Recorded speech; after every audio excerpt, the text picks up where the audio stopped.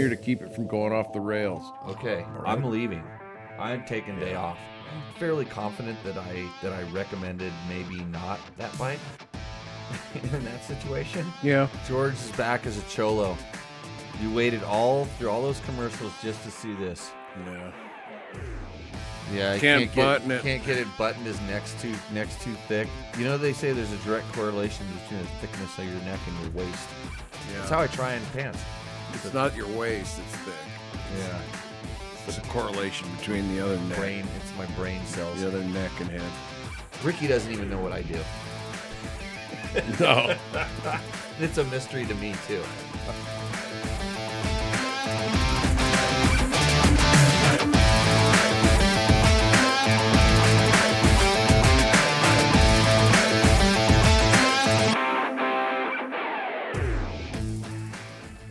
Logan is fat. That's how we start the show. I'm going to start pushing those buttons. Those are cool. No, don't touch anything. Like, it's literally a shit show. It's been called it before. My name's Logan. Welcome to Tech Talk Taco Tuesday. This is episode number 220. My name is Jimmy Lewis. I'm joined tonight by a few people's favorite co-host. Not many, but a few. No, my following's pretty big. How many people in the class this weekend were talking about me? In a good way or a bad way? Well, it's irrelevant. It's irrelevant. Clicks. Yeah, that's right. Irreverent. As long as they spell your name correctly. So, show 220. We got some people in the chat. Of course, George was the first person to get in the chat. Wanted to be there. We got Gronk. Got Mark Daniels, who made it this week. He's got 4 tacos and 1 beer. I have absolutely 0 beers. You tried to quit, sort of. Tried. You throttled it back. I'm successful. But you said you got cravings, which introduced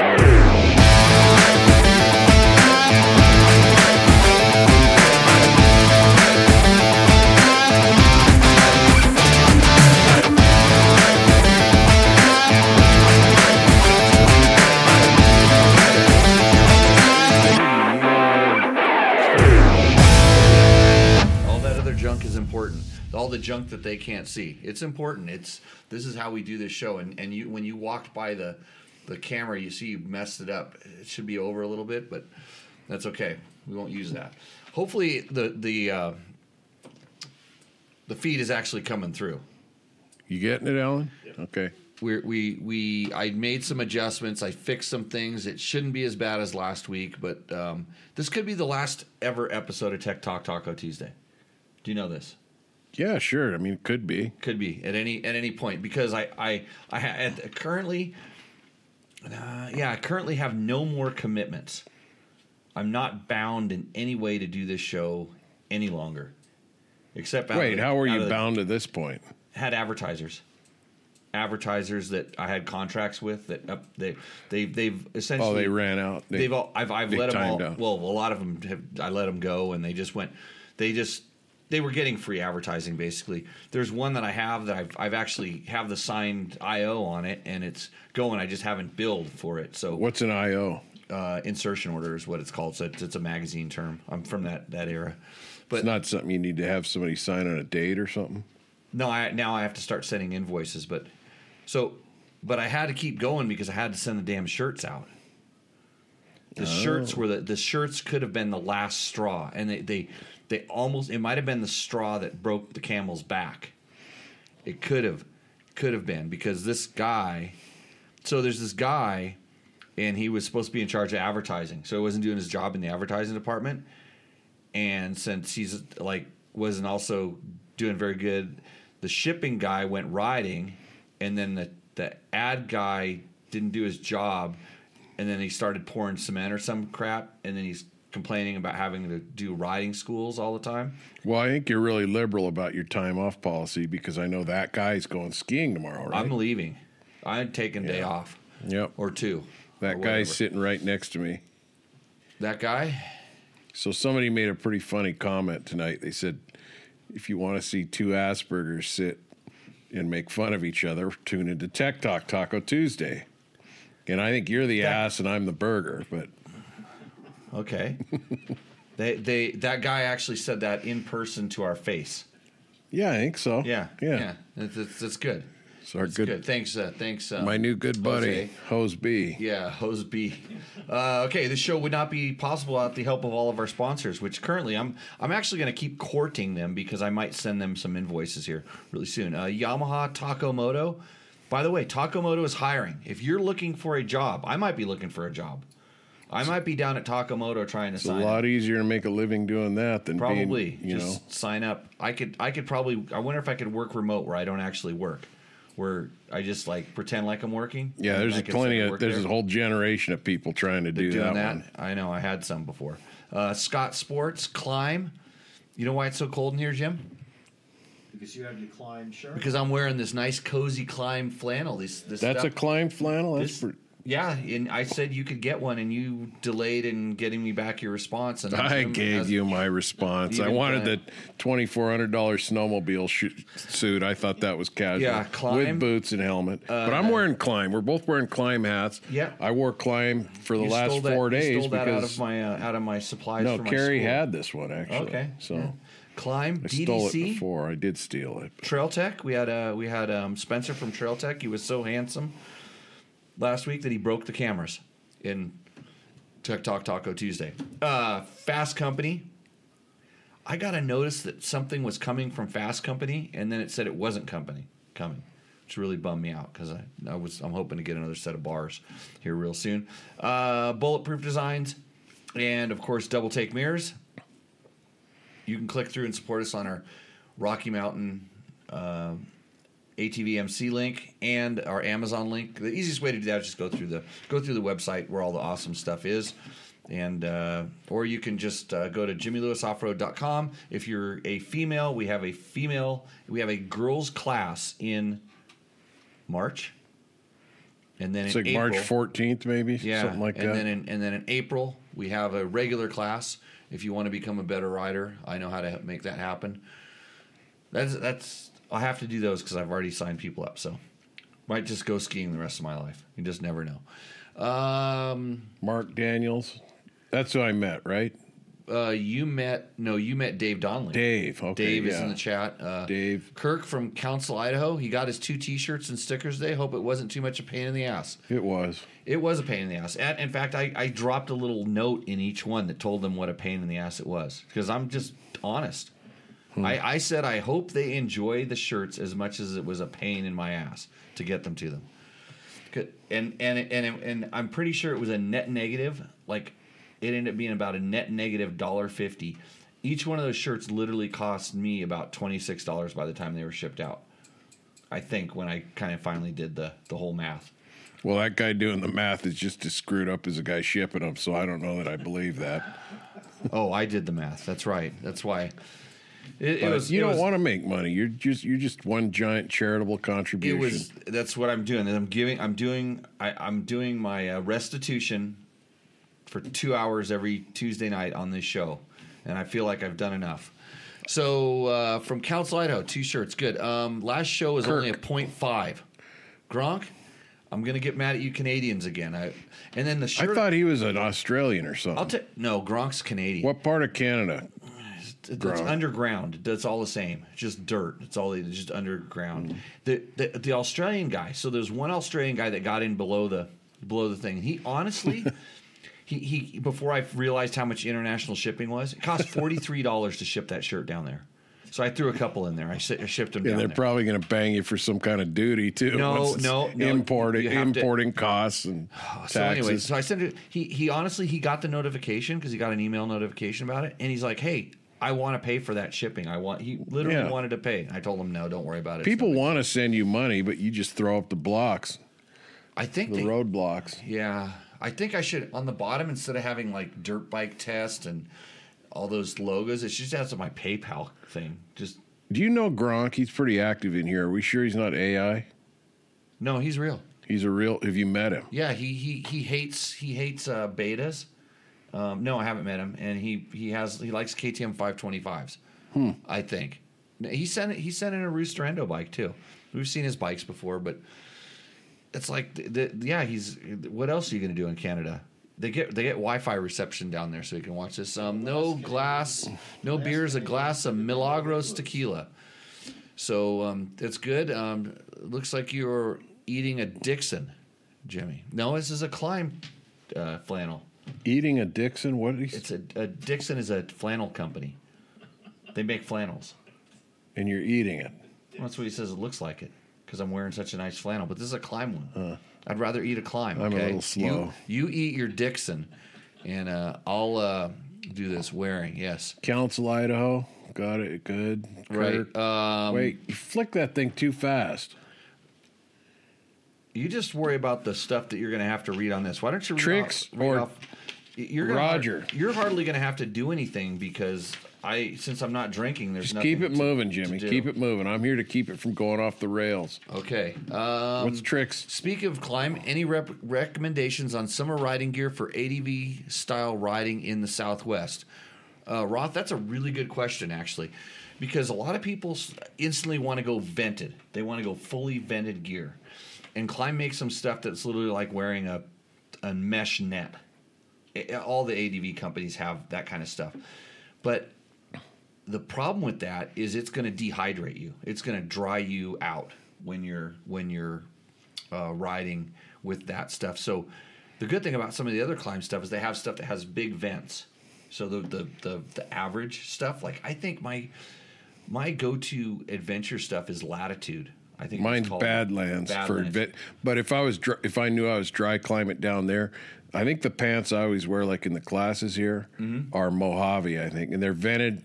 They're not super huge vented, but they're vented in the thighs or something. Yeah, and when he says adventure gear, there's a whole nother level. I pretty much wear dirt bike gear the whole time, so I wear the Mojave stuff all the time, and then when it's not super dry and not super hot, at night I'll wear the Mojave stuff, which is the super vented mesh stuff. But Mojave gear for hot weather is what Impaired says. But I don't always go to I like the Dakar before the Mojave. For the reason that I just said, that I can control the venting, and if it allows me to sweat a little bit and not completely dry out. So it looks like our buttons are pushed, things are working. Gronk says on terrible. He lives in Ontario. Ontario. Yeah. Oh, and he's a Raddick guy. Yeah, he knows Raddick. So Connor Steele, Jimmy, are you going to the SoCal rally? Probably not. I'm not going to go to the SoCal rally. And Dave Donnelly, happy to get my Tech Talk Taco Tuesday shirt. You know, with Dave, I just walked it across the street and left it at the winery because I guess he has a drinking problem too because he goes to the winery 2 times a week. Oh, he does. Yeah, Huh. yeah. It was easy. I didn't have to ship that one. So he saved me that little bit of price gap there. So did I. I got 2 shirts and I just Picked them stole up here, them right off the floor. Harlan Miller, good riding around council. That's true. Bill Ano, got my shirts and stickers. Thank you very much, and I appreciate it. And Mark says the sound is good. Thank you guys for checking in and doing that. What else do we have? We have questions. I was going to go straight to the questions. This could actually be a pretty short show. I didn't prepare much. I was going to talk about this new thing I got. So some of the stuff that we're testing. I tested a KTM 300. Here's the piston right here. See, the camera is even. Oh, that's better my right now. piston, right? No, this is my piston. I did one. When? A KTM 300. I ran it out of oil. The one that I endoed? Yeah. That 24. Maybe that's why it ran out of oil. This is interesting. Oh, now I can blame somebody else the besides blame. myself. Yeah, you remember all the oil everywhere, huh? Oh, yeah. I thought it was all plastic.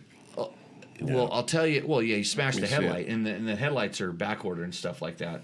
So here's what happened, and it is on me because so ever since I've had that bike, the oil tank sensor light has been out. And I'm going to talk about the 300s. We have a Beta 300, we have a KTM 300 that we're doing long-term testing on. So we're actually taking them and riding them quite a bit, using them for what they're intended for, and getting a feel for these bikes, unlike most of the people just ride them for... You know, I picked up a test bike from another magazine. You guys wrote it, the AJP. Yep. Jim loves it. You couldn't get him off of it. I know. I only got to ride it when we dried it at the end of the day. Hey, that bike was tested at another magazine. You want to guess how much it had on it in kilometers? Because it was in kilometers. It's got 0.6 kilometers on it. 36 kilometers. Oh yeah, that's a good test. 36 kilometers on it. They rode the hell out of it. Yeah. Yeah, has over 200 on it now. That's like 25 miles, right? Yeah, it'd be more like 20, but yeah. They rode it 20 miles. Wow. And we did 200 yesterday just screwing around on our little ride. And you're going to read. No, actually, because of the speedometer problem on that thing, it's actually inaccurate. So, judging by how this speedometer is working and how many kilometers we got on it, because it actually probably only had about 120 kilometers from us, and it's like doubled. If they put 10 miles on that thing, I'd be surprised. Anyways, that's too bad. Trust your editorial But they got sources. the clicks. Well, I think, if you push that bike around, you feel how heavy it is, and you kind of you look at it, it looks pretty cool. You push it around, like, I don't know about this thing. You ride it, you go putt it a little bit. It's like a big, I don't want to ride this thing. It's if you're into riding race bikes and stuff like this other thing is. They actually this particular magazine likes to have somebody take a bike and put all kinds of aftermarket stuff on and then talk about how rad it is. Okay. So, normal. But back to the KTM 300. So we're doing a long-term test on it, and so ever since I had the bike, the oil tank light has been intermittent or always on, and I've overfilled oil thing like 6 times now. Because you can't see the oil in the oil tank. It's oil injected. It's a KTM 300 XCW. There's a tank in the subframe, and you fill it up right by by the gas cap. It's right below the steering stem. That's where you pour the oil in. And if you're pouring it in, unless you're pouring it in really slow, it comes up really quick and just overfills. And because the light was on, I was constantly overfilling it to make sure that I didn't run it out. And so we were doing a long ride the other day after you smashed the headlight on it, which means in order to, and that's the only thing you really broke on it. Was headlight mask. Just the headlight mask. So in order to do that, George, you had to get that bike upside down. And that oil in that tank because that cap is actually a little bit vented. That's how the oil can drain down inside there. How long was that thing upside down for? Not very long, because when it went on its nose like that and on my back with the seat. See, I went off that so perfectly straight. Uh-huh. That's why only the headlight mask hit, because the front wheel was, perpendicular to the ground. Right. So it went over, hit my back, and then it fell on its side. Okay. And it shoved my pistol into my thigh, and I still have a bruise here that I should show you. All right. No, I don't want to see that. Yeah. Remember, you're the burger and I'm the ass. And then I rode it how long after that? Like with the oil, so the oil all spilled out. No. It didn't so now is my refurbished cylinder on this bike? Nope. Oh, okay. They're totally different cylinders. Yeah. That motor is quite a bit new, and this is the reason I wanted it. After I got the bike from KTM, and they know he's going to keep her for a while. I said, hey, can you send me the top end kit? Some of the stuff was back ordered, so it took a little while. And I need the oil pump, and I need the oil sensor light, and a couple other little parts. And then after you wrote it, I called him and said, hey, can I get a headlight mask? Right. And then I feel pretty good about busting the headlight mask since you seized the thing. So then we went on a long ride, and since I had, you guys had probably took it and you put maybe a tank of gas through it at most, right? Not even that. Right.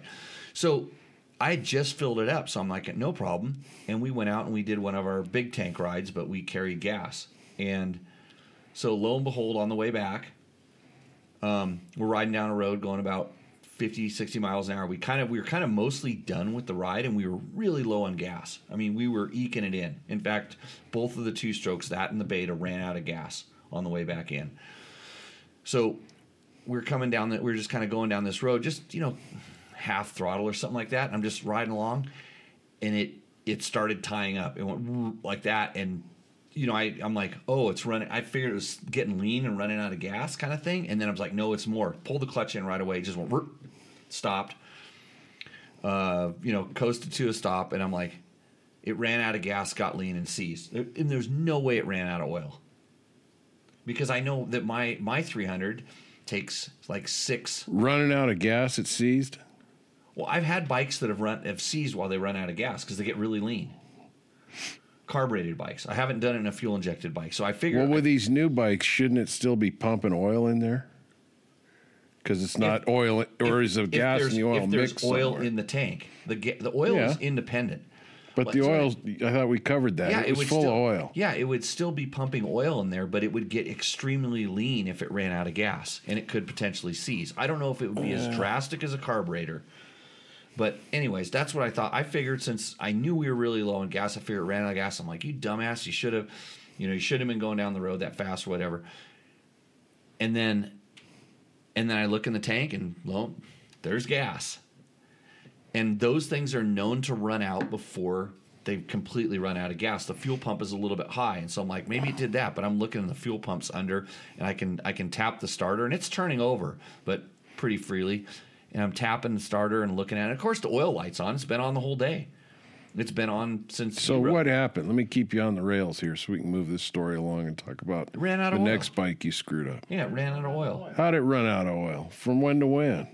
Because there was no oil in the tank.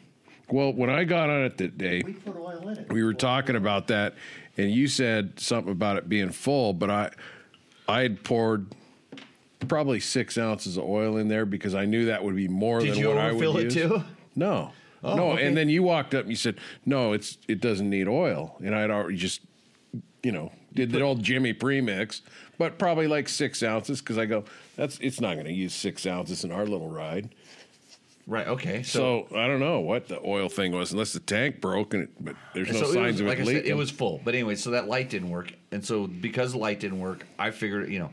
and it's a lot smaller than my 300, and so we probably put 4 tanks of gas through it in that day. And I'll give you this: you got people riding bikes and stuff, so it's not like Right. it's your bike, and oh, gee, I've gone on 5 tanks of gas and I haven't put oil in it. Right. So yeah, we went through 5 tanks of gas, and sure enough, it ran out of oil, and it did a little 4-corner seizure. Thank God I felt it, and I didn't just keep on the. So I don't know why, but I was thinking this because I think I got on that bike to run it up the road and dry it off, and I was thinking, you know what? I could come in past Jimmy, and I could just start to drag the back brake, in gear, and I could act, and then just go, and then shut it off, and Jimmy would go, he sees that bike up, Yeah, so I spent a lot of time. That's what I do. So I I pulled torment it. it apart. It left a little bit of aluminum on the cylinder. I was able to sand it. I thought I was going to have to ask them for a cylinder, and they're back ordered as well. But I was able to sand it all out. There's one little minor scratch in there, probably from like where it got. You can see here where it kind of compressed the ring, but it's minor. I would go. Yeah, that's nothing like mine. I did mine right. Yeah, you got yours the whole. You got it all the way around. This is just the corners. So yeah, I was able to put it back together and things fine. Works fine. I wanted it. I was planning on doing a top end because I wanted to see what it looked like at 50 hours, 45, 50 hours, whatever it was. I just wanted to see what the piston looked like. I wanted to see how easy it is to do, which is some stuff's really easy, some stuff's a little bit more difficult. In fact, the hardest thing to do on that motorcycle and changing the top end was disconnect the fuel line.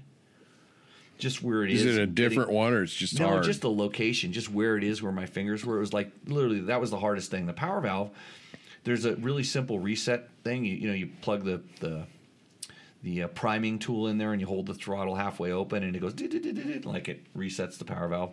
And I checked the power valve to make sure it was all free and moving. And scroll up a little so we can see if anybody's commenting on this thing. We'll check on that. Okay. So anyways, so yeah, I put it back together, and so everybody's, you're just bashing. But what I found out, and this is the biggest thing, is that these pistons are definitely not made of clay. Remember? How do you know? Well, I bit it. I chewed on it a little bit, but it's not. Yeah, made but if it's compressed enough, it might turn to aluminum. Yeah, because I read on the internets that they're made of clay. It's not made of clay, and to be able to seize a bike and put it back together with just a piston is pretty good. There's some stuff that KTM is doing really good. I mean, just the packaging and how everything's shrinking and stuff like that. But don't think that that headlight shell was little brittle. Actually, the hand guards. Oh, you did a number on the hand guards. I had to replace the handguards with some nicer You Trilby. blame me for whatever. You're blaming me for the pipe, but that was there when I left. Yeah, dented pipe. Both bikes came back with dented pipes. Both two-strokes came back with dented pipes. And, but look, I'm learning about this bike, and then so they're like, oh, what about you think the Beta's the best thing ever? Well, guess what? Our Beta had some problems too. So our Beta, someone went to adjust the spring preload, and they unscrewed the shock body from itself. Well, that's not good. You going to blame us on that? No, that was somebody else did it. Oh. Somebody else back in California did this. And then there's a couple. When we take these bikes out, things. We're going to have to do like a rental car. Go around it with a video, all four sides of the freaking thing. Someone did that in the. Somebody did that in the school this weekend. She was concerned about. Yeah, she must know you, Mr. Blamatron. Yeah. Ron Wilder got his shirts. Thanks, Ron. Ron was the big shirt order. He got the Ricky Brabeck signed shirt. He won it on the last show, even though was he in the thing? Did he show up in the chat, or did you just break down and give it to him? No, I just decided that the person. I said if he was gonna be in the show and watching the show, which he is now, he's making up for it. He would win it, but he ordered the most shirts. He ordered 7 shirts, so I just threw an 8th one in there, and he's all good. But it has Ricky Brabeck's signature on it, which, whatever that's worth. I got a truck full of monsters today via Ricky Brabeck. Yep. Steven Stanton says, Jimmy, can you buy a new bike, not a new George? You can buy a new bike, not a new George. He's saying that I'm precious enough. I can't be replaced. Thank you. Who is it? There's a line. Get his info, because he might be one of my 6 followers. At my gate right now, there's probably a line of Georges that want to come in here and be, hang out with me. Like that guy this morning that I was going to use a word that I'm going to refrain from using as far as he bought a bike for me and then he didn't want the bike. Yeah, well, it happens. People change their mind. Yeah. So anyway, I have his money, except it's all gone. Because my finance guy... You had it. My finance guy was supposed to be working on this T-shirt project, and he screwed up so bad that he was kind of going underneath. And then he put all the money that he sold the bike to into this building that's over there. It's laying on the ground. And that construction manager guy got all sidetracked working on somebody else's property. You're just taking... what you're doing, so with this recent thing with Trump where he's got to sell his real estate assets, you're just in a position where you're taking advantage of that situation and you're reinvesting in real estate, correct? Your money's going into real estate, your cash. Yeah, that's all it is. I'm definitely stating that it's definitely overvalued, and I'm thinking about starting up a shoe company, a sneaker company, I guess it's called. Because if Trump's doing it, there's big money in it, so I want to do that. Get a piece of it. Got to get into it. George is a national treasure. That's what Taco Moto Co. says on their company account. Yeah, I just talked to... give him another shameless plug. Why don't you hire him? TacoMoto.co is hiring, and if you can beat George down there tomorrow, because George is in the line... You're close enough. You should spell my name right, though. But anyway, you're hiring, unlike Jimmy Lewis, who is just accepting all volunteers. But no, I text Mike today asking him about those little turn signals with a spring on them, and he says they're going to be available. They quit making them. Somebody bought the company, it sold. Okay. He's going to have them. So, okay, yeah, he has lots of that stuff, because I know somebody around here put a hopped up pipe on their bike and it just melted their little turn signal off. Well, he did, and I'm probably going to get a pipe like that. Just like your little pistol. I bet George's pistol is tiny, says Troy Hicks. Well, yeah. What am I going to carry on the trail? You can dream. You can dream, Troy. Okay. So stick with the... Ron Hartle says, stick with the TSGLHIRTS. T-shirts is what he's trying to say, I think. But is he drinking? There's no money in T-shirts. If you're doing it right, you never touch that stuff. They click, and the point of manufacturer sends it out. And Mike Pearson, who won last week's Roosterendo, which if we got a few more entries, we could have done a Roosterendo. Nobody knows who won because that cut off on I know. the feed. I heard it got cut off last week. There's a question about that or a comment on it. He doesn't realize that he won with a quad. But, the feed didn't get cut off. There's a podcast version of the show. and you can listen to the whole show where we do a really good job of describing. And lose another, 30 minutes of my life gone. I listen to these shows when I'm traveling usually. I try to forget them. That's why I record them so I can. You know what I like evidence. about this is honest. The other day I was going, what do I like about being on Tech Talk? It's the only time you and I can sit down like this and talk, because usually your head's down, you're grumpy, and you're doing this, and I'm trying to help, but it's not helping. So I just go away when we're around here in the compound. But we can sit here and you don't like riding with me, okay? So no, that's psycho. That's just stupid. Don't do you don't it. like That's riding crazy with me. talk. You like to. Well, both you and Jim like to come around and tell me how to do my job. You like it's. No, I think we're more life coaches, spiritual advisors, right? Okay. Yeah. Why don't you hold this up and show where it was? Yeah, that was off on the floor of my car for a week or so. Champion of champions. Just let everybody know what I am. Can you zoom in on that? I will zoom in on that there in the guest camera. Look at that. Just want everybody to know that I am legitimate. Yeah, Hot Shoe Hall of Fame. He was on the inside. You'll also notice back here, when I was racing Jimmy, I received the Racer of the Night first place trophy, along with my gold medal that dwarfs these. What are those things? ISD didn't finish or something? Yeah, ISD. I finished every one of them. Yeah. No drinking tonight, just tiny phone and big finger, says Ron. So, okay. And forgive the spelling, George, says Takamoto. I'm just starstruck being a messenger on Jail's show. Yeah. So there you go. Yeah, go to takomoto.co. I'm pretty sure they have their job listing up there, or to go to their Facebook page, takomoto. Just Takamoto on Facebook. And what kind of stuff are they hiring for, Mike? Post it up there. We don't have to talk about it. I saw the picture, and it looked like you have to be able to rewire an airplane, like an inside of a commercial jetliner. That's what he's looking. Well, those are okay if you got it all sketched out on a board. You just string wires across it and solder and crimp. You still got to get that connector thing together, Mike. Yeah, the connector. And badge it as George, not Jimmy Lewis. You probably sell more of them.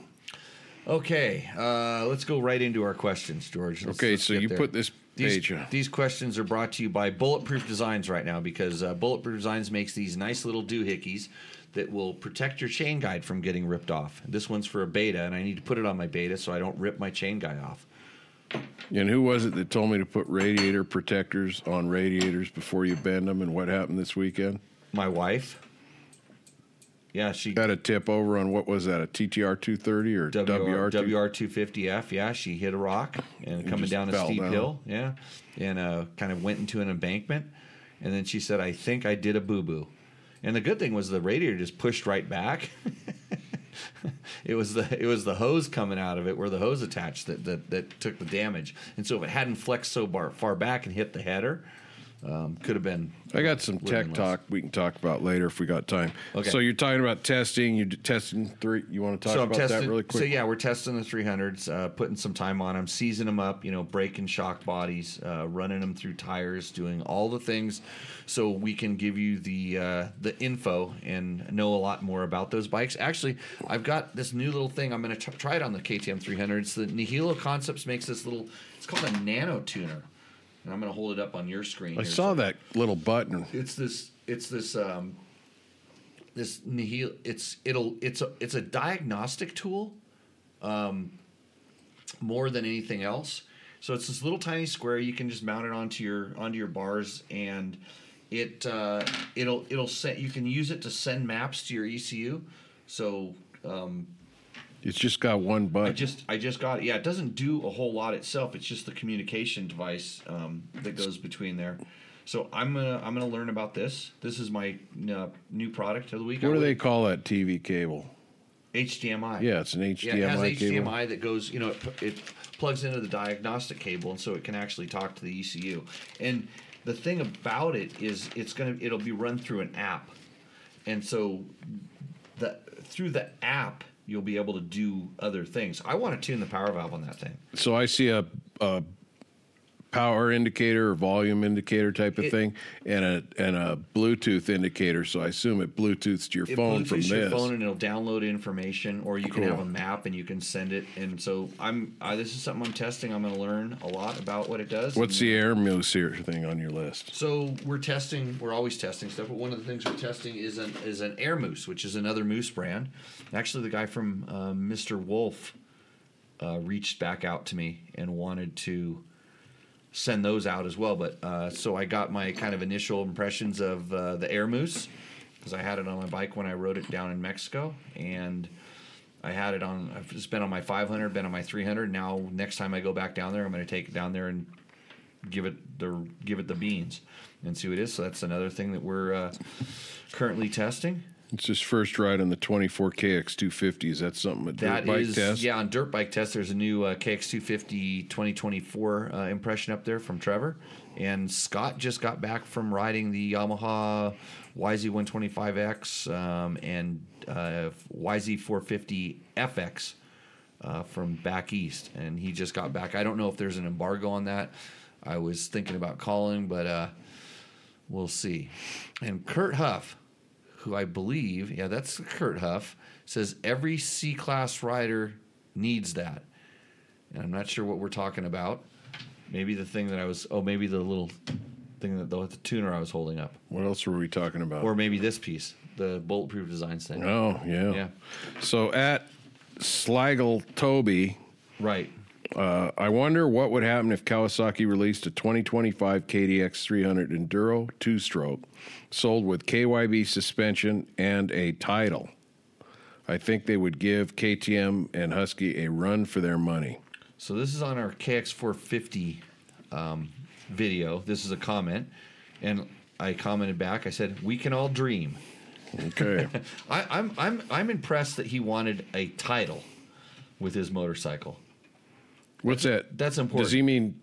What's he talking about? Registration? I suspect he's thinking he wants to make it street legal. Yeah. Right, a title. Well, it kind of depends on what state you're in and all this stuff like that. But it's nice. I mean, there's a reason why they don't sell a KDX 300 2-stroke with Kayaba suspension. Yeah. Yeah, they wouldn't make any money. There's already really good bikes like. Speaking of, Yamaha makes a YZ250 that has Kayaba suspension on it. And if you spray painted it green, and then you wouldn't even have to pretend that it's a 300. You would think it's a 300 because it's so good. I rode a Yamaha all weekend, I think. Yamaha, great sponsor of this show. What was that bike? What were you riding? Needs some front brake fluid change or something. Oh, that was a WR2 older carbureted WR250. Yes. Ran fine. Runs good. So at Irway 4449 about the TTR 230, he writes, entry level, the corporate buzzword. It's supposed to demean you into buying something far more than what you need. All over in this narrative. First, it's a stepping stone, and you'll need something more later, which is what a full-out competition dirt bike. This is a trail bike used to ride trails. Well, you know the rest. Okay. What did you guys refer to it as a starter bike or something? Yeah, it's the somebody was riding that thing this weekend in the class. Yep. And I thought it was a great training bike. It is a trail bike, yeah. But what is he trying to say? Like in that, he's trying to say that you're addressing it as a beginner or something like that, so people go out and buy a more horsepowered Yamaha. Oh, so he's more saying, expensive, I think. I'm a shill for my advertisers. Well, yeah. I've been tagged. Yeah. Okay. Who knows? Yeah, and I don't think entry level is a buzzword. I don't know that. I mean, the industry right now really wants to keep people coming in. COVID was great. A lot of people got in, and then they went right back to staring at their screens, which you're doing right now, or you're listening to a thing that has a screen spit this out right now. But it's an entry level bike. It's a beginner bike. It's a trail bike. It's it's an old guy bike. You should ride it, George. That way you Well, can go over the handlebars. Yeah, I talked to you about that. Oh, I yeah, said in the summer I might just take one of those for 3 months just to, to go play around on it. Practice bike, whatever. I mean, we had a new rider that went out looking for and should have been put on a bike like just this bike, a TTR 230, but he got sold a bill of goods and ended up with a race bike. And his dealer told him it was an everything bike. That's no bueno. So with people like Jimmy saying this is an entry level bike, somebody listens to that, they might end up in the right spot. I'm trying to be accurate. I'm trying to accurately describe it for someone who may or may not know, exactly what they're looking at. And obviously that one guy for sure didn't. In fact, he asked the question. We had his question on the last show. He asked the question, and I kind of went through and explained the different things, and I'm fairly confident that I recommended maybe not that bike in that situation. Yeah, he was pretty adamant that the dealer guy sold him a bill of goods, which I'm sure that never happened before. That's what dealers do. So Mike Lunini, 3580 on the CRF 250F. Says, why is Honda moving to trail rather than race? Because there's a market for that? What? Well, because they don't want to use the corporate buzzwords of entry level. There you go. No, Honda's not moving. Honda's made, since day one, they've always had an entry level group of bikes. They've had, in between bikes, like the XRs were always they always kind of said an XR you could race an XR 200 or an XR 500. Hell, they were racing XRs in Baja, and then they had the CRs, which are their motocross bikes. They've always had a full line. Most manufacturers do. They want you to be able to walk into a dealership. The Japanese motorcycle manufacturers specifically, and now KTM and their brands and stuff. And if you look at what Triumph and Ducati are doing, and what a lot of these brands are doing, they want you to be able to walk in there and they have something to sell you. If you walk into a dealership, they want you to walk in and ride out. Walk in and ride out. Yeah, they want to have something that's going to fit your needs. And whether you're a little kid and you're getting something that's just brand new and electric, or you're somebody that wants to ride your first dirt bike, and it's happens to be a 1300cc dirt bike. Well, they call them adventure bikes, I guess. They call them that, yeah. But it's a dirt bike to some people because there's no way they're going to 110 horsepower dirt bike. They're not going to ride a 500. Why would you ever ride one of those things? At Eric Nash 8783 says, just use the lube that is already inside your O-ring chain. I don't know what. There's no context. Were you talking about?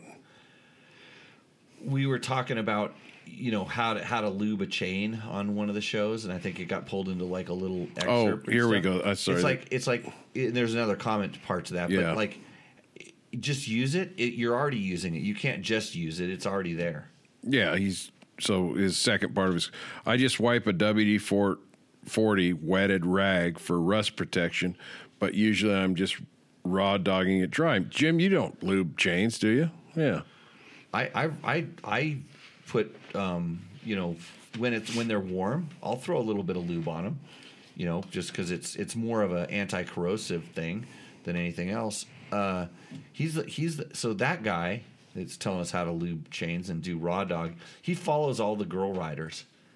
Oh, yeah, because you do your research. You kind of creep back and stalk these people a little just to see what they're about. I always want to know where the question's coming from. Yeah. So, yeah. Whatever. I wonder if he tells those girls how to do things. I saw it. Because I watch them, and they need a lot of help, some of them. There was some of the ones he follows. A new motorcycle riding. I don't really watch them that much, but I have to see what they say. There's a new motorcycle riders website. I thought, well, I'll just see what this is. It's just maddening. I'm going to get it out of my feed, but it's like the dating site. All these girls on there posing with their bike and, hey, I want to know. And you can see all the creeps on there that are going, oh, hey, and great bike and this and that. And it's just a bunch of crap. Sometimes I really want to help. Like when I actually take the time to answer some of the questions and stuff that I do online. But that's what I'm doing here. But here it's harder. I mean, except for you, it's harder for everybody else to interrupt me. I have a. It's easy for me. I know. That's what I said. So Eric Nash, I have an unvetted stream that can't be distracted. I get to put out my 100% pure Jimmy comment. Everything I dance around the answers to the questions, but you're getting what you're. I getting. just hear what Snoopy hears from you. That's Snoopy doesn't hear that. That's the kids in the classroom. Oh, is that it? Yeah. So Eric Nash 8783 that we just heard from about raw dogging it dry. He says, I'm not scratching my rim at all here with a happy face. So I think he's having a whole other conversation here about dogging it dry and scratching his rim. He actually started watching a lot of our videos, and then he made a lot of comments on them. But I think he's AI. Well, he's talking. No, he's not AI. He's got a page, and he follows all the girls that do all the different riding things. Okay, there's across his feeds as he follows kind of a thing. At NorCal Saint, I sold my Africa Twin. What did he say about scratching the rims? He says he's not scratching his rim at all. Oh, he watched me change a tire in one of my videos where I change a moose. I thought this was in reference to Selma picture or something. Scratching her rim. That's why I made that sticker for you, George. Yep. Yeah. So NorCal Saint. Selma was on the show last week. She showed her rim. Yeah. I sold my Africa Twin because of the wind buffeting at higher speeds. Wonder if the Transalp is any better. Now, selling a bike because of wind buffeting, I kind of take issue to that. My 790. At all five, how many's? 6? 5, 6, George? Who? 6'3". Yeah, I know. What are you? Like 5, 7, 8, something like that. And throw in a 3/4. I always like it when but you say 5. I got real short legs, so I probably sit at as high as this guy or more. Oh, because my torso's really big isn't that true? Guy, yeah, big torso guy. Hey, so here, it's long. It's big too. At 6'4", you're gonna get buffeted on pretty much every bike. I'm 5'9" and 3/4. Okay, used to be 5'10", but I'm like right at the height where I think they designed him for someone my height. And if I sit upright, I get buffeted. If I slouch a little bit, I'm in the pocket. And so at 6'4", it's funny because sometimes when you're 6'4", you get above it and it's not that bad. But sometimes you're right where you just get blasted from it. Well, my 790 is like this. It shakes with I got the tall windshield and I got the short windshield. The one that came with it's really short on the Adventure. And that thing buffets my helmet so hard that my vision's blurred. Right. And so I ended up getting a much taller windscreen than what I wanted or want. And I got rid of the buffeting for long slogs. And when I'm standing up, I'm way over the top. You'd have to go back and read or watch one of our videos that talks about the Africa Twin for me to really recall. I don't recall it being that good, but I don't recall it being that bad. But I tell you what, that Transalp 750, that is one thing I really, really notice on that bike is the pocket that it puts me into at 5'9" and 3/4 is really good. It's got really good. Of all of the small adventure bikes, or call them mid-size adventure bikes, it does have the best. We'll call it wind protection package, except it doesn't have handguards. And I found that out the other day when I rode it back after I sunk it in the mud. And my fingers were all cold because they were wet, and I got really cold. My legs were okay, but my fingers were really cold. Did you have a moment where you just sat down and cried before you called Jimmy Tyler and they came and rescued you? It's got heated grips. Nope. It takes a lot. Oh, the heat? No, not the front. If it had a handguard, it would have been okay. But and I was wearing really good climb gloves with wind stopper, and I had a second pair that I put on that I got wet too. So the heat wasn't even good enough. Oh, the heat was good enough to almost burn my hands on the inside. But on the outside, it wasn't doing its job. Just having a handguard would make a huge difference. But yeah, like so Ron here is saying at 6'4", it works better for me to shorten the windshield, because if you get one tall enough for my height, all it does is creates too much negative pressure behind the screen. So yeah, It's just variable. It just all depends. It's a full tuning thing, and if you sold a bike because of you could have played around. Yeah, with a you couple gave up windscreens. too soon. If you like the rest of the bike, I'd say that was a bad move. And here's okay. So this is why people listen to the show, because every once in a while I do actually give out some decent advice. You can actually take some cardboard and some pieces of tape and play around with this. I used to do this when we were at Cycle World all the time, because guys would complain about like buffeting on certain bikes, and they were taller than me, and it was generally an adventure bike that we were testing, and everybody wanted to ride the adventure bikes because they were kind of new and hot at the time, like the KTM 950.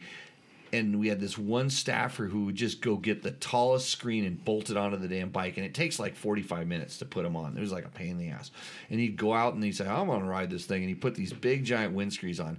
And I'm like, oh my God, and you can't see out. I can't see through it, and it's so big it slows the bike down by like 10 miles an hour. I mean, It's really bad. And plus it makes, like Ron's talking about, this big chamber of weird air pressure. So I would actually started taping.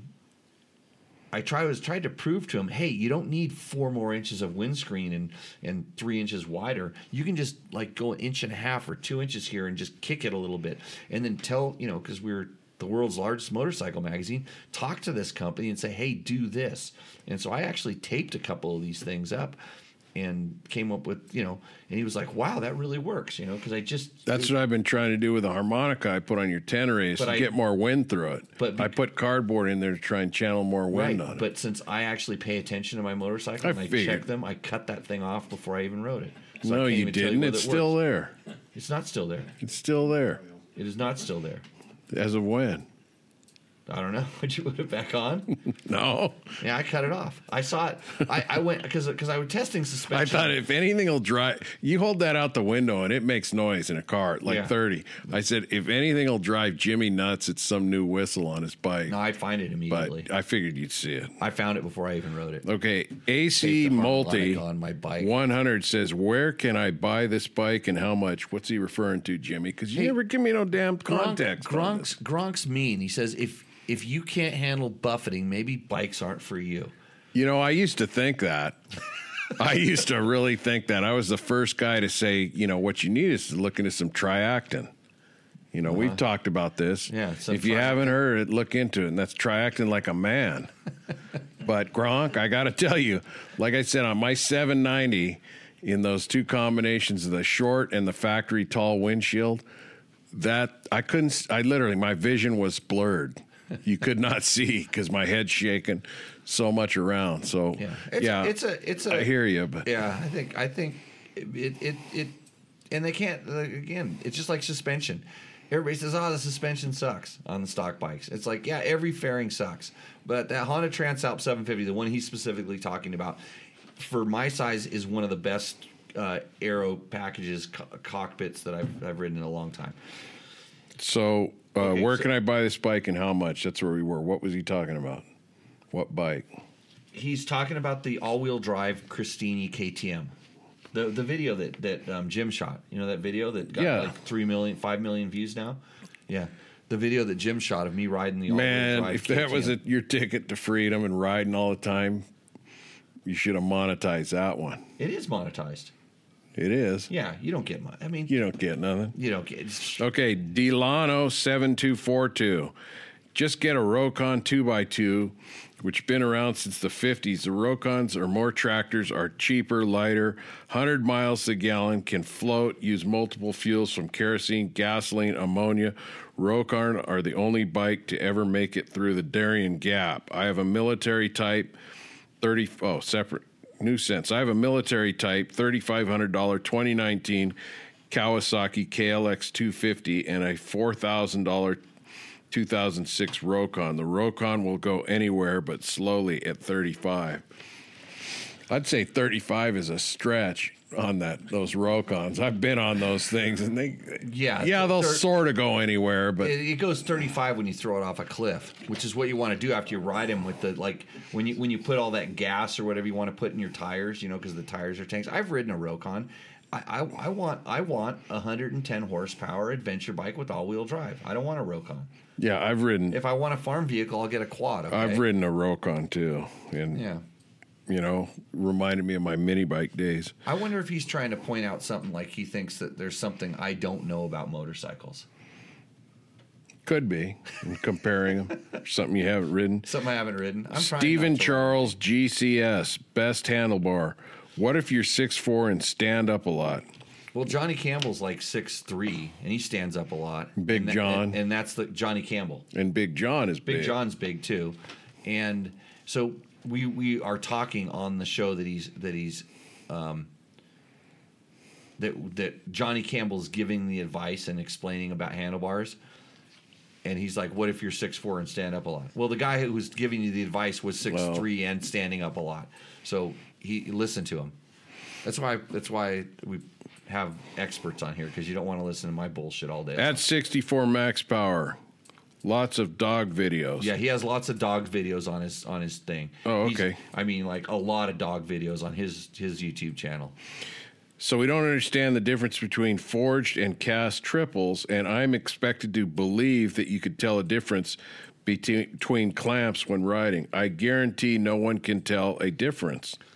He's calling you out, basically, right? I wish I would have watched some of his dog videos, because I'm sure one of them he has a video where he can tell you that he doesn't even have to look at his dog. He can smell the differences between him.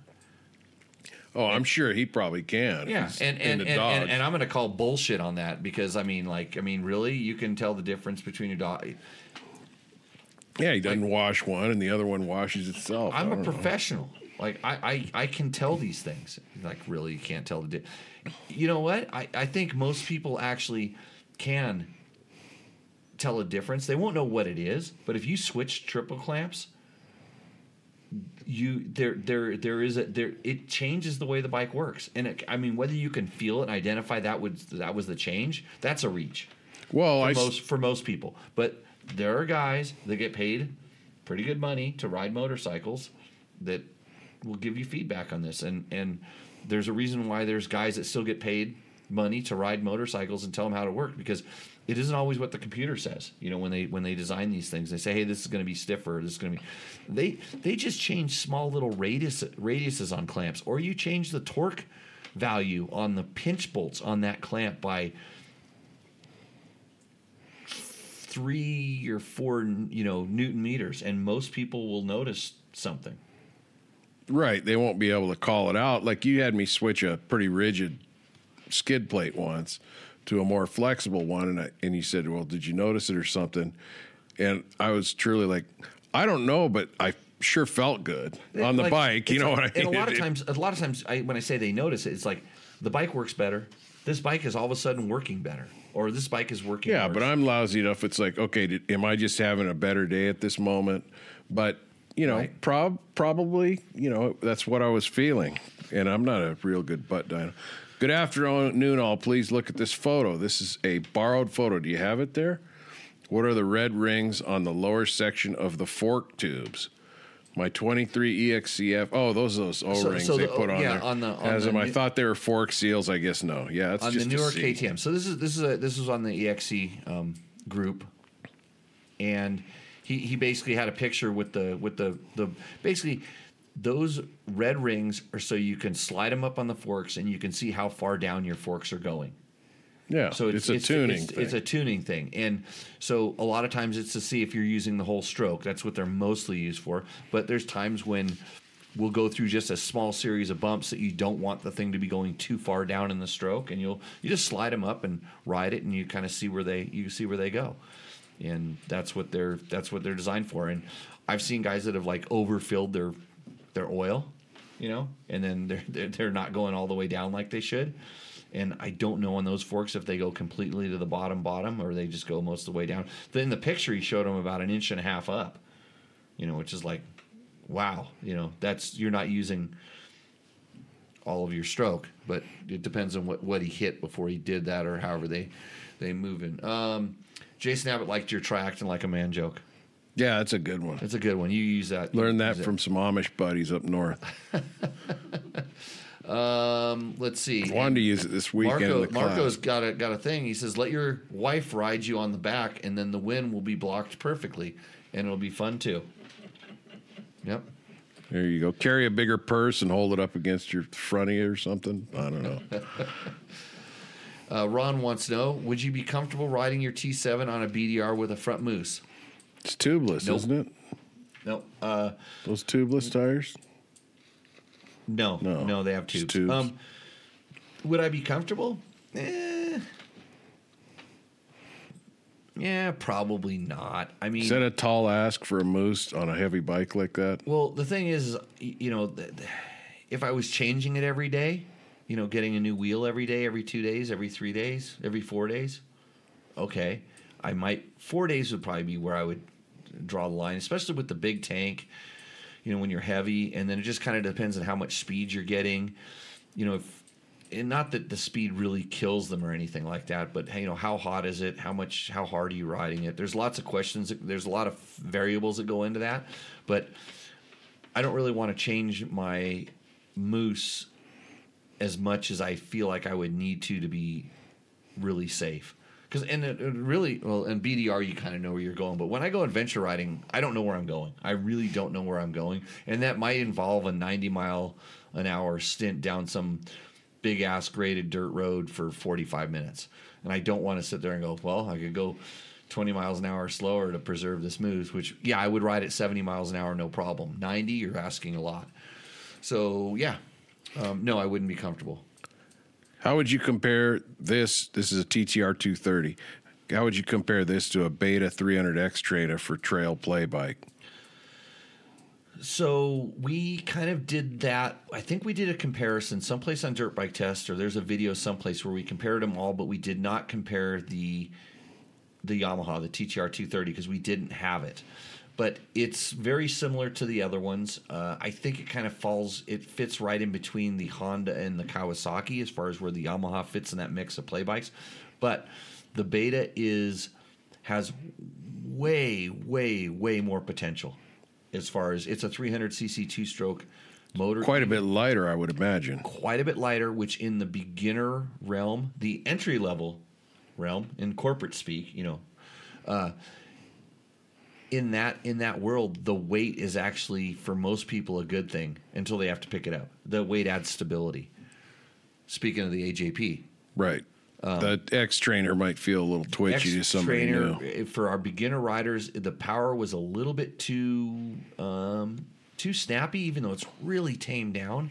You just we see this all the time in our classes. We see beginner riders struggle with that kind of on-off throttle, and it's from zero to whatever, how far they turn it, and then back again is a lot. The Beta, when it comes on, it lunges, it has a response. Since it's a two-stroke, it freewheels a little better on the D-cell, so it's a little easier. Where I think that you're going to find the four-stroke motors offer a little bit more entry-level, beginner-level performance.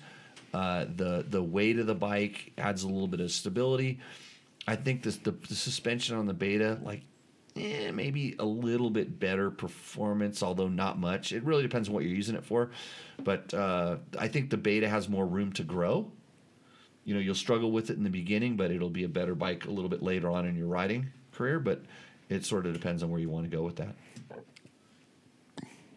Alan had a 300. A question? You had the X Trainer 300, right? And I got my KTM. And also had a Yamaha 230. Yeah. Back in the past. And the Beta has much more potential. Yeah. Right. In my opinion. Did I just answer that question properly as an owner of both of those bikes? I would agree 100%. Yeah. Wow, good. Somebody agrees with me finally. The Thank Peanut you. Gallery. Yeah. Good job, Jim. Hey, everybody that's in the chat, where's everybody? Where's everybody from? That's I'm always kind of checking to see where everybody's checking in from. I know Gronk's from Canada. Yeah, Canuckistan. We have any Australians out there? That's what I want to know. Yeah, farthest away. Yeah, who's the farthest away? Wins a prize, which is just a mention. Chris Dabney says XRs for life. Yeah, well. Hey, Chris, do you want I need to sell an XR 650. So I should have done a roost end or for sale. I have it's a good running XR 650, well equipped XR 650. Needs a little bit of work. $4,000 out the door. Come and get it. Yep. Arizona title. has a license plate. Come and get it.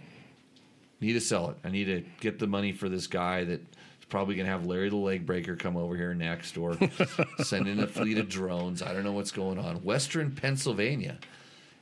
Andalusia, Alabama. I should know because I sent a lot of these guys T-shirts. Yeah, Arkansas. What a pain in the ass that was. Central New York. I respect people that work in the shipping departments now. Yeah, it's good there's work for everybody. Yeah. At EUG rules, EUG rules. Patagonia, Argentina. Okay, can we prove this, Jamie? Jaime.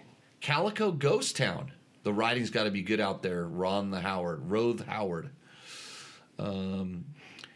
Can you use the XR as a light ADV bike? Well, the only reason I have it is because my wife told me we couldn't sell it because she didn't want to ride the big ADV bike. She wanted to ride the XR 650.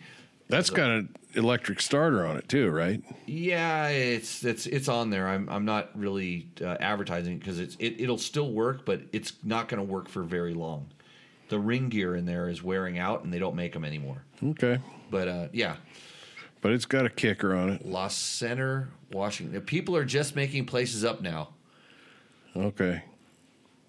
We'll never know.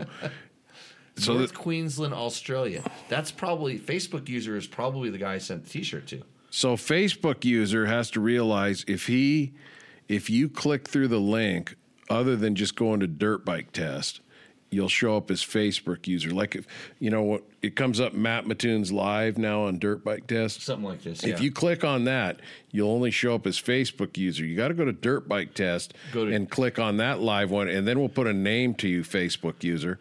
So maybe log out really quick, and we promise not to talk bad about you, and log back in, and we'll know what your name is or your handle. That's where I sent the shirt to. Was North Queensland, Australia. Oh, cool. At $44 for shipping. Yeah, but he seems like a he was decent bloke. He wants, he wants to support you, which is nice. Good. I hope he wears it proudly down there amongst all of his criminal friends.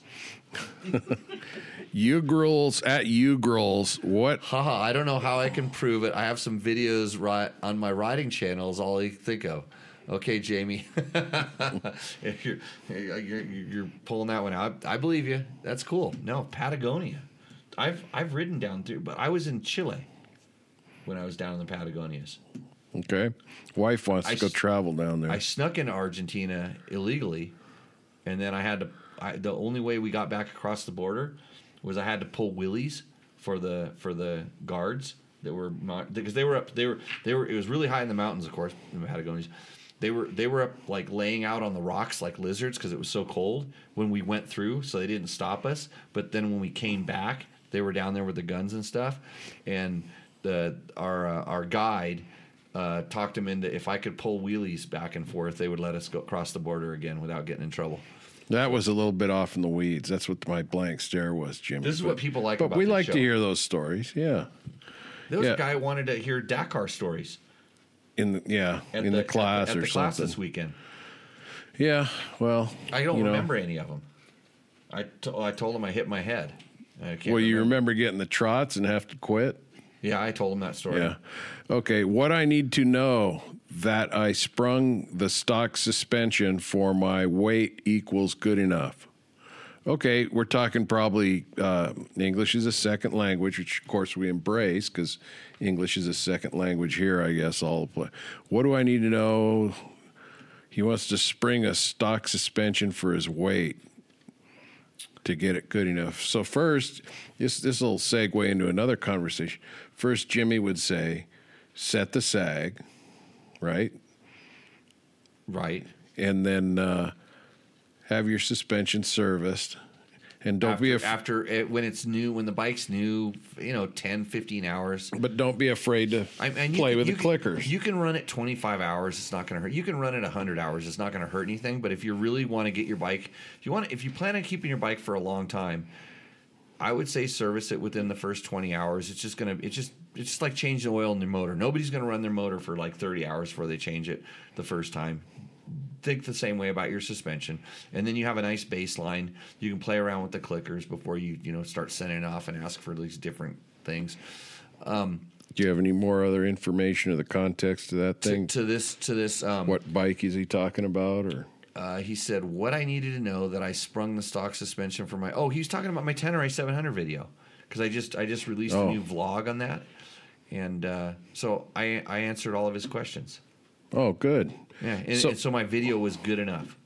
So speaking of suspension, Or his suspension's good enough. I want to hear what you would say, because I think I properly regurgitated what you've told me in the same scenario.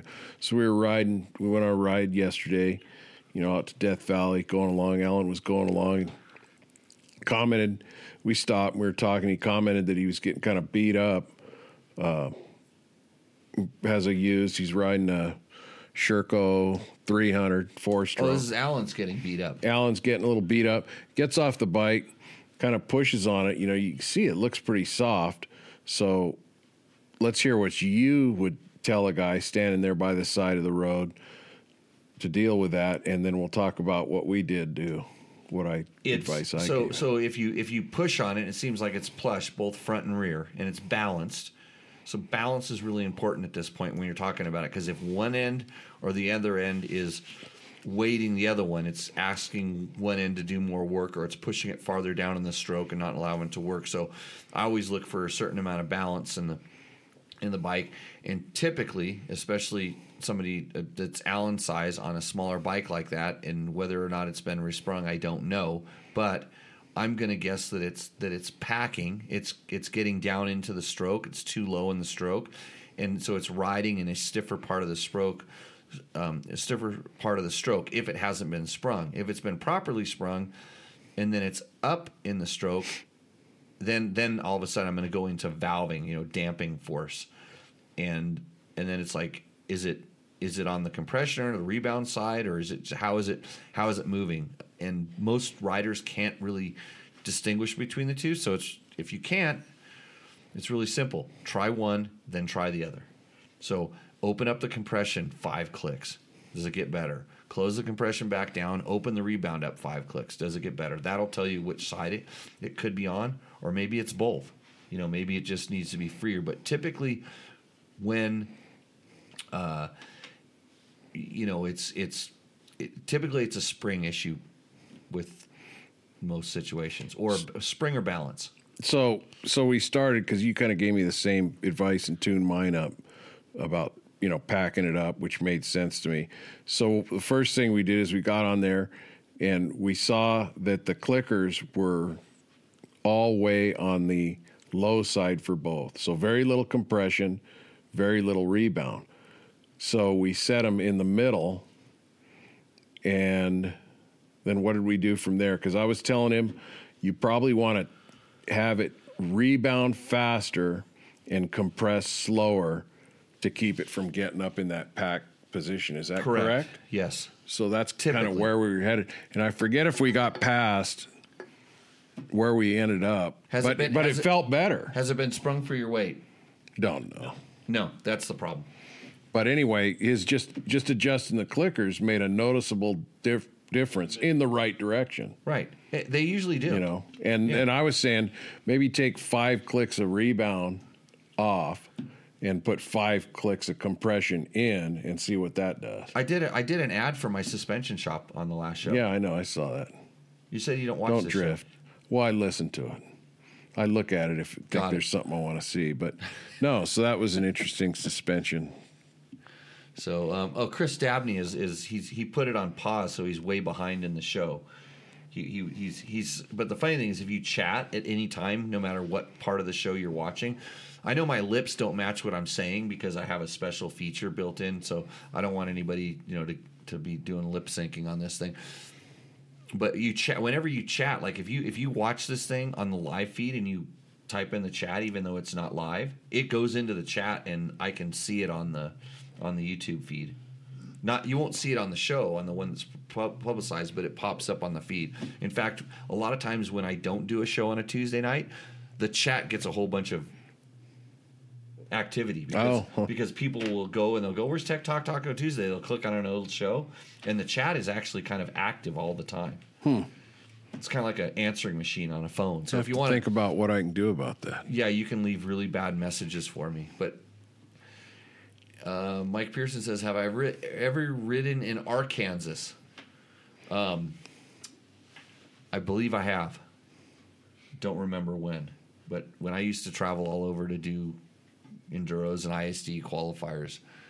So pretty good. Mike Kamet says, Cole Smith, Townsville, Queensland. Cool. I did a ride with Roy Kunda. Oh boy, we're now getting off in the weeds. See, even the chat gets off in the weeds. Yeah, I know. Can't help it. Is that's so the last comment there. Impaired. Oh, public. The broadcast cut off before could see Roost or Endo. Oops. Yeah, that was last week.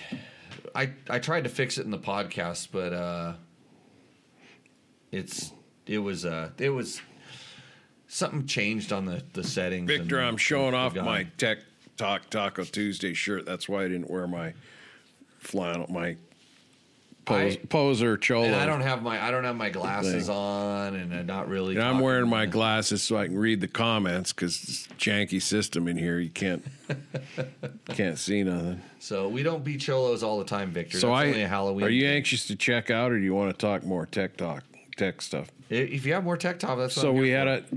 It's part of my restitution. We had a bike. We had a class this last weekend. Big class. Yes. A lot of good people.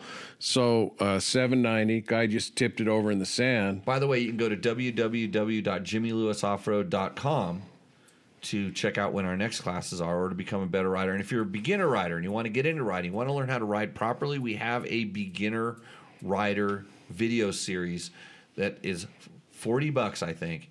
And it's all the stuff you really need to know, and you have no idea how important it is till you come to my class, even though you check the box that says novice or intermediate. I guarantee you're missing out on something that's in that thing. And for $40, it's probably the best $40 you could spend on your riding, even if you're a novice.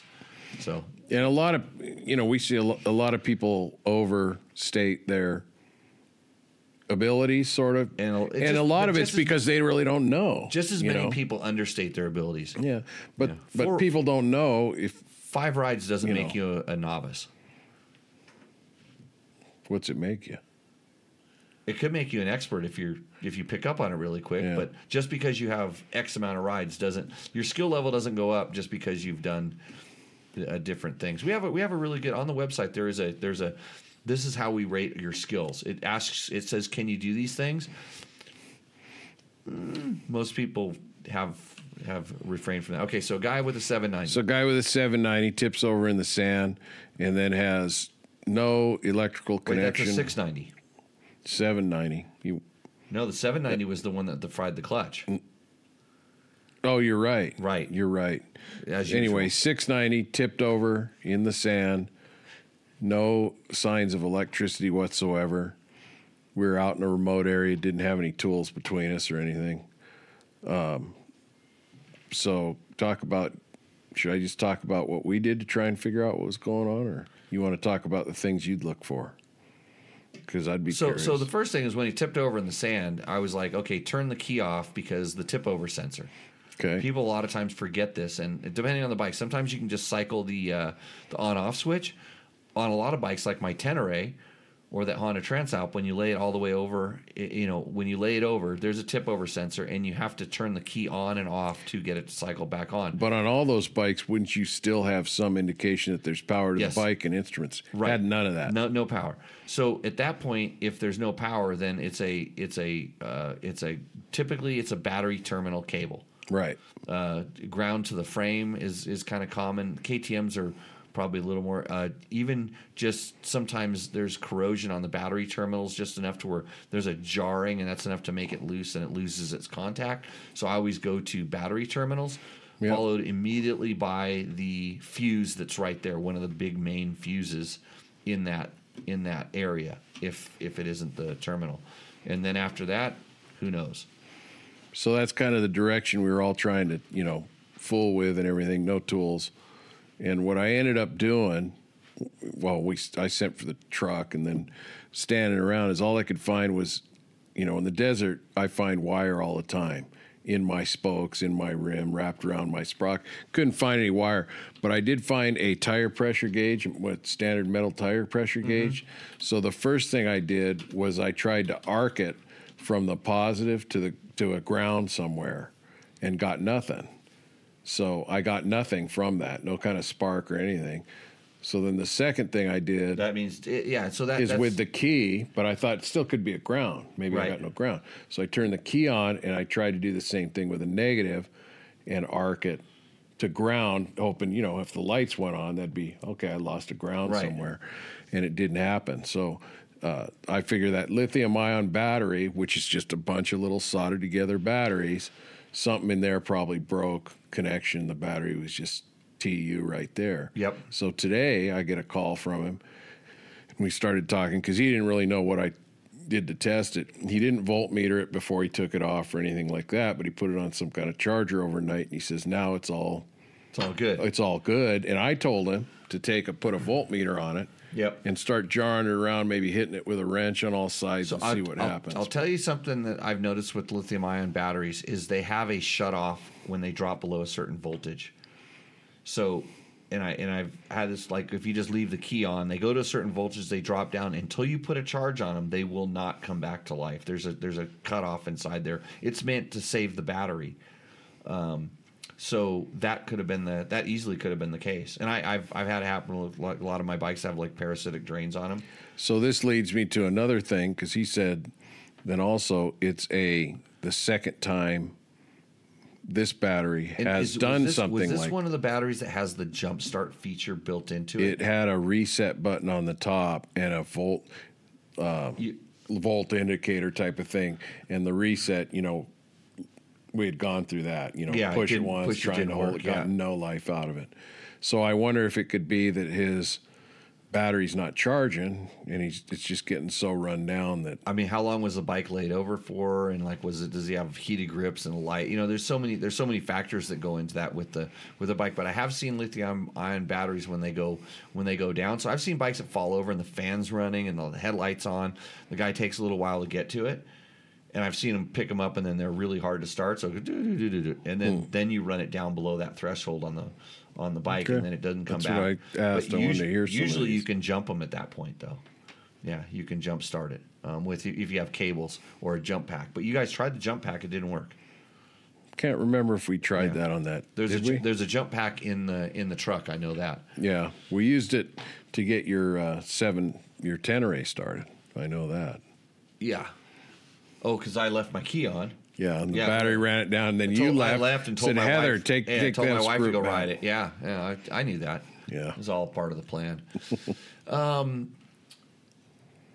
so Cole is asking about the fuel consumption on the TBI bikes, and he says he was getting 125 kilometers on his old TPI bike, and now he's only getting 70 kilometers on his TBI. I did not notice that the fuel consumption was any different between my TPI and the TBI that I have. So I know that there are a lot of different maps, and since he's going kilometers, I'm thinking he's someplace else in the world. I'm under the impression that there's a lot of different tunes on that bike, and I heard that some of the later ones, the efficiency went way up, and I guarantee you that my bike has... Well, actually, I heard there's a new one. There's another new setting or tune coming for that thing, but mine had the latest one. So if it is really bad, see if you can get the ECU reflash to a more current or updated setting. And if it's, especially if it's an SX, because I know on the SX they wanted to get some snap out of that bike, and they accomplished that by actually getting it to run like kind of a little rich on the bottom to act more like a carburetor. The problem with the fuel injected 2-strokes is they, just like the old fuel injected 4-strokes, is they're so perfect they don't have the hit that an imperfect jetting, even though some people will call it perfect. The carburetor is just, when you make big changes, it snaps, and the TBI and TPI bikes don't do that. Hey, you can build it in, but back at the beginning of the chat, somebody asked for any tricks. They're going to change the graphics on their bike. I remember heat gun was mentioned or something, but you've changed countless graphics on bikes. So you like spray a Windex or something on the sticker before you put it on so you can move it a little. I don't.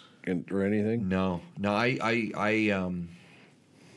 I mean, you can put a little like, soapy water underneath it and stuff. But I've had best luck with just taking my time and laying it out. Just setting it and then trying to lay it out, and then make sure I'm not getting air bubbles onto it. And usually it's warm enough here to where it's not an issue. But if it's cold, then run a heat gun. But you don't want to get too crazy with the heat gun because they tend to. Then it gets floppy and it'll trap air bubbles in it. Yeah, just to stretch out a little right corner or something where it turns or whatever. Right. So, and there's guys that are so good at that, and then I'm not really that good at it. I mean, I can kind of hack my way, but we had guys and we were doing the magazine bikes all the time because they're always putting numbers and graphics on it, and I just stood back because I'm not that good. I mean, I can get it done, but I don't even like putting graphics on stuff. So Chris Dabney says XR650 fifth gear wheelie, I'm in. Okay, just send me an email, Chris. I'll sell you that bike. And then what's Cole say about just taking two batteries and shoving them together? So he's talking about it's a trick where you take the battery out of one bike, turn it upside down, and set it on top. So you're setting positive, negative. So you're essentially just using the other battery. For a while, I just carry the jump pack all the time now, and that's another battery. But I used to have a set of like a really small set of jumper cables that would work motorcycle to motorcycle, no problem. And then the other thing for my KTMs is I carry that capacitor thing. It's something you can get at Taco Moto. That's tacomoto.co. There's basically a capacitor that I carry with me. So in case your battery does go bad, your bike will still be able to run. Right. So, because most of the KTM EXCs, a lot of the bikes now, if the battery's no good, you don't get to ride because the fuel pump doesn't. And I come on. probably sound like a old points ignition guy. I don't want any of that electronic stuff, or I want a carburetor. But like on my 790, I'd replace the battery. I just put another lead acid in that thing. I mean, I've had good luck with lead acid batteries last. They also seem to give you a second chance towards the end. Instead of just this battery's done. If you can get it jumped or something running, you can get it home usually. Yeah, I haven't. I mean, I think I've had one lithium battery try to light on fire, and I was charging with a charger that was a little too big. And it's funny because off the bike I've also put it on another lithium battery and got it to like expand. So this charger is just not good for that battery. Stop doing that. But other than that, I haven't had any.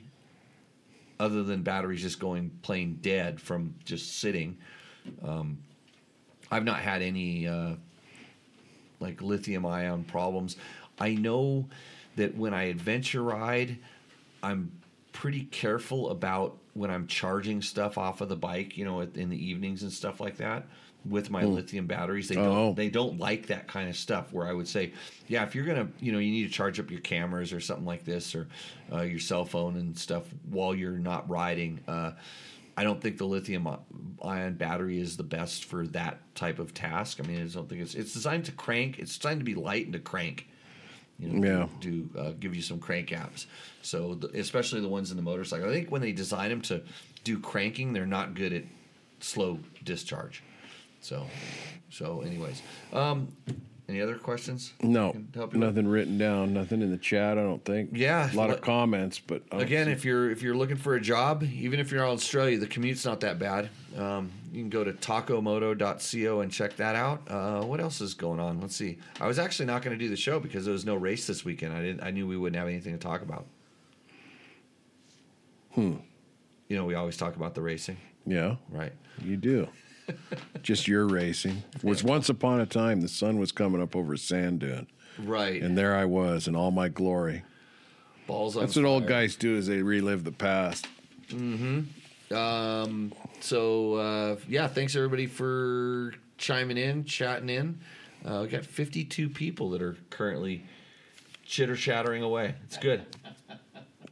Is that I got another shameless plug for the Jimmy Lewis riding school is we were on our little ride, 4 of us, and in Death Valley, and we ran into one of the students from this last weekend's class who was down there, met his son, Jacob, and he had another friend with him. They were camping down by Echo Canyon somewhere, I guess. He had kind of a, what do you call it, Earth Roamer type of rig setup thing. But anyway, so then they were going, oh, we're going to go down to Shoshone or something. Well, we got to get back, and how much gas do you have in that DRZ? And it was, he says, oh, I got maybe 50 miles. And we said, it'll be all that to get down there. You want to go back to Furnace Creek and get gas. So we gas up. Now there's 7 of us? 7 bikes in tow. I look in the mirror, I'm out front, and now there's only 3 bikes. So I turn around and go back. I kind of know where this is going now. And the 2 guys that haven't been through the Jimmy Lewis class had crashed.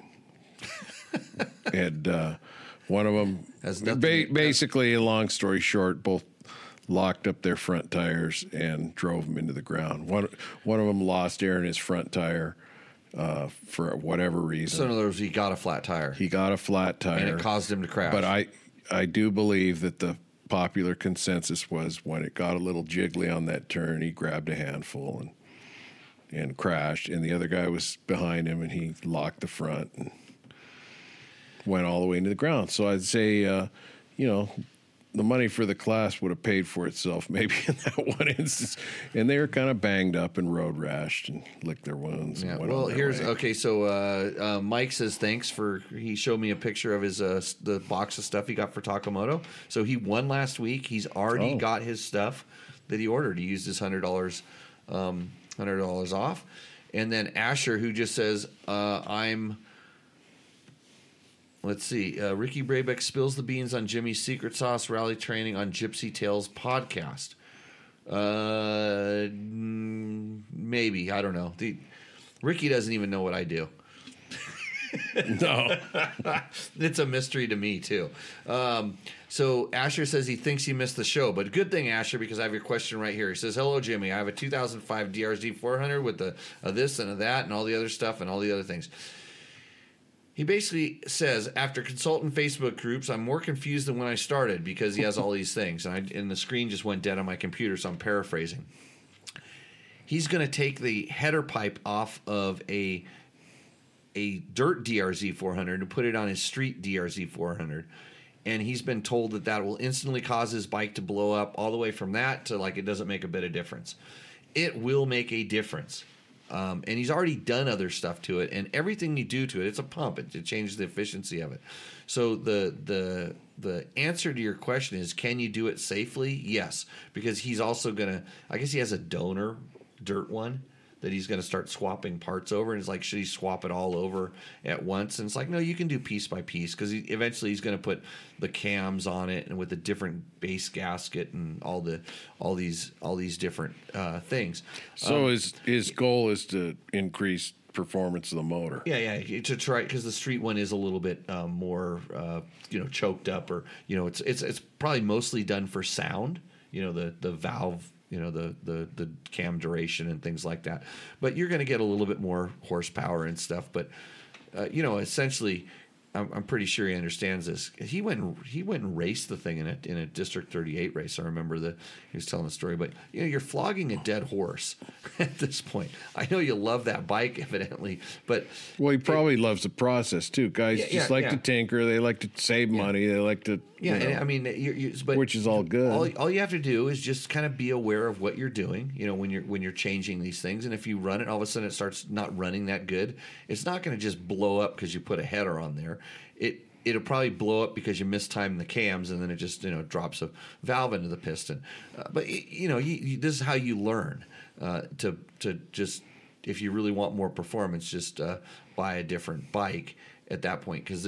But I know guys that used to fix up XR 400s and all these other things, and being a guy that had access to all kinds of parts and can still get a lot of stuff for free, I leave most of my bikes stock. I switch the bike to get the performance that I want, as opposed to trying to turn something into something that it's not. But like I said, in that process, yeah, you can do all this stuff, and they're rarely just going to instantly blow up. I'm more concerned with the guys that, pop an ECU on their ECU on their bike, and the first thing they want to do is go rip it down the street and hold it wide open, and they've never held it wide open before, even with their stock one. It's like, you should have just held it wide open stock. It's pretty impressive. So if his goal is just to get more performance out of that bike, that's okay to to do that and maybe expect to get some kind of performance change. But if his goal is to do better in the racing, I'd say he'd be a lot better off learning how to ride better and safer at jimmylewisoffroad.com. Oh, thanks, George. Yep. And he would probably be safer, and speed would come along with that. Yeah, and because you could take a DRZ out on one of those races and slay certainly the people in this room. Yeah. On, performance. If we were all on performance bikes, you could probably jump on one with not sprung for you. It's not about, it's up to a certain level, it's not really about the bike. But in modifying it, if you're doing one thing at a time and you're noticing, he said, hey, I'm going to jet it. I'm going to change the jetting and stuff. And a lot of times, the header will make a difference in the jetting. The muffler more so, but the header, some. I mean, I remember when we used to go from a standard muffler to like the FMF Mega Bomb, you always had to kind of increase the pilot jet size, or at least mess around with the fuel screw to get it a 4-stroke to run properly. 2-strokes, like almost always, if you change the pipe to get it work the best, you would also have to change the jetting. So this is just a normal thing. And now with the fuel injection, this is getting to be a lost art, because the fuel injection on, kind of figures a lot of that out for you. I mean, on a lot of bikes, it's still lean. If you do stuff that's going to allow it to lean out, sometimes they can't compensate enough, but do what you got to do. So, cool. Glad Ricky spilled the beans. If you want to do rally training, reach out. Didn't talk much about Nora, but that's coming up. That's going to make me pretty busy. But I'm going to go look at white shit for the next couple of days, I think. I think that's my future. Yeah. How much more work do you have to do with Nora before it starts? Halfway. Half the course is pretty much locked in. The other half, there's still I got some stuff I need to go explore. And you got to go down there again? Yep. 9 more days. I got 9 more days to work on that for sure. So that's going to be an awesome course. There should have been a press release coming out kind of describing the course. I thought it was going to come out today. I don't know if it did, but it's going to be – I wish that I wasn't designing it so I could race it. Explain the classes real quick. The classes at Nora. The different – there's like a sportsman and all that. Now, is the one class just you're going to go ride it? There's no real – Rally Pro, which is an Ironman class. They have to say this in Baja because, like everywhere in the world, rally is one rider, one bike does the whole event. There's no teams. But since it's Baja, Mexico is a lot of team racing. So anyways, Rally Pro, one rider, one bike, pro. Rally Sportsman, one rider, one bike. You ride the whole, the pro. The only difference between pro and amateur as far as the course goes is we have some longer transfers, and we're going to allow the amateurs to load their bikes up in a truck or a van or whatever and transport them if they want to, if they don't want to ride the transfers, just because it's a fun race, for them. So then the classes Nora has is they have a vintage class. So vintage class can be team, and that bike has to be 1999 or older. Any bike 1999 or older. And then there's a 50 class and there's a 60 class, which can be teams, and you can ride any bike in those. And the rally classes, the Rally Pro and Rally Amateur can ride any bike. There's no bike classes, so it's pretty simple, pretty easy. But yeah, you have to be old to be on a team, like 50. You have to be 50 to be in a team, or you have to be riding an old bike. So that's the way it is. So if you have questions, send me an email. So I think that I'll wait till I blow it up, then do a rebuild with everything. Is that the Don't the blow it DRZ? up. Yeah, it's Asher Lito. That's he's back from Bible study. He has okay. He has He's to in rush here all home the from time. Bible study to get his motorcycle questions answered. But Okay, guys. Well, I think that's it. I think we're gonna wrap this show up. Oh, we should do a commercial break. I'm gonna just run the ad. Why? They run out, didn't they? Huh? They ran out. I thought all those contracts expired. It makes the show better. Just watch our The ad. defending champion, the all-new Yamaha YZ450. Yeah, I left the mics hot, George. It's part of the show. Oh, okay. We can talk about Victor. Yeah, we like talk about Victor or all the other people. What else that did are I on. want to talk about? Jim and I got maybe a new idea for some tours. Oh, really?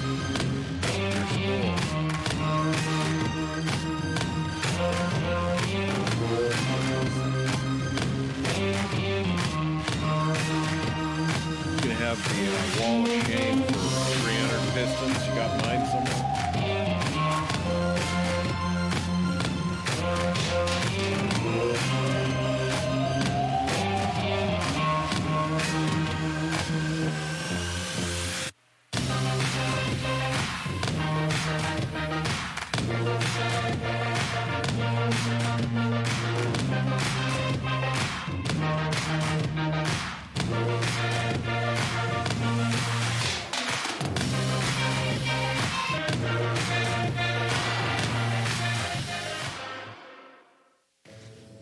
What's up, Moto Buddies? Mike here from Taco Moto Co. What is the Taco Touch? It's the best service in the industry. Virtually 24/7 tech support via email or text, and it's like having a dirt bike doctor on call every day of the year, helping you fix your bike or recommend parts or setups for you.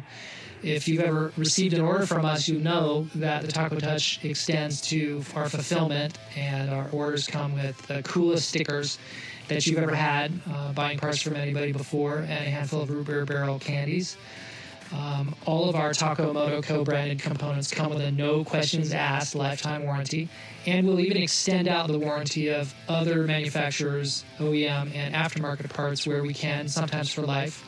We test and tune endlessly and exhaustively and obsessively. We're trying to destroy everything that we can before you get your hands on it to look for weaknesses and to improve it, or to make recommendations to the manufacturer.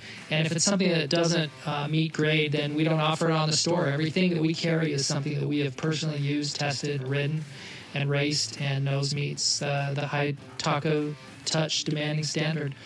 Go out and get some adventure.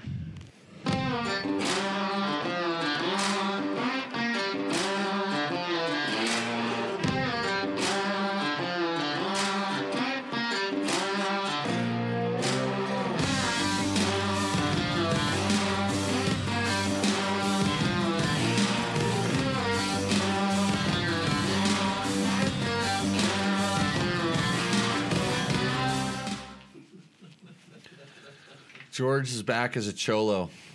You waited through all those commercials just to see this. Yeah. Yeah, he Can't button it. Can't get it buttoned. His neck's too thick. You know, they say there's a direct correlation between the thickness of your neck and your waist. Yeah. That's how I try in pants. It's not your waist that's thick. Yeah, It's a correlation between the other neck. it's my brain cells. The other neck and head. So, okay, I got a text. I have to go rescue a friend who has a broken car, evidently. I got to check in and see if that's a problem. And then the Hot Shoe Hall of Fame would like to donate some shoes out here in Pahrump. What do they call those? Zapatas or something? Zapatos? Zapatos? Yeah, the shoes. Yeah, they want to, but it's actually harder to give away shoes than you would think, because everybody thinks you want something for it, and all they want to do is give away some shoes. So the Hot Shoe Hall of Fame, that's their You know what they way should to do? give back. Take the shoes to noobs out there. There's those cheap bastards will take whatever they can get. Right. Yeah, no kidding, huh? I'm actually doing demos out there again. Oh, you're going to go out because I think I'm booked. Jim's booked. Jeremy's going. He's bringing somebody, and I like to support Joel. I might go out there. You're just going to drive my ass out there. I'll probably start drinking by then. No, I'll be there before then. I'll already be out there. I might drive you out there, maybe. I don't know. Okay, so everybody, thanks for joining in. Thanks for watching the show. Gronk says cheerio. That's a nice way to say goodbye to everybody. Oh, I thought that was kind of the FU of Down Under. That might be. You never know. I Oh, don't. no, I don't- that's Gronk. He's up over. Yeah. No, he's underground in Canada. Yeah. So- Okay. There's Victor. we're going to be testing a few things, mostly how well my skis carve powder. That's it. So with that, everybody, we will see you out on the trail. And we Cheers. do see people on the trail. Oh, yeah. How to make this damn show end? That's what they're all asking themselves. I know. That wasn't it. That was that was it. There's a thing over here that I push. There's a button someplace. The best part is if you got to watch it live, you're good because this show is going to take a long time to get put up on the internets, and I from can't the ski find slopes. I can't find the end. Here's the outro right there. There we go. Cheers, everybody. See you. If you liked what you saw in this video, come check us out over at dirtbiketest.com on the webs. We have bike tests, product tests, a lot of fresh dirt, and you can even support us by clicking through our links. Hopefully, we'll see you out in the trail.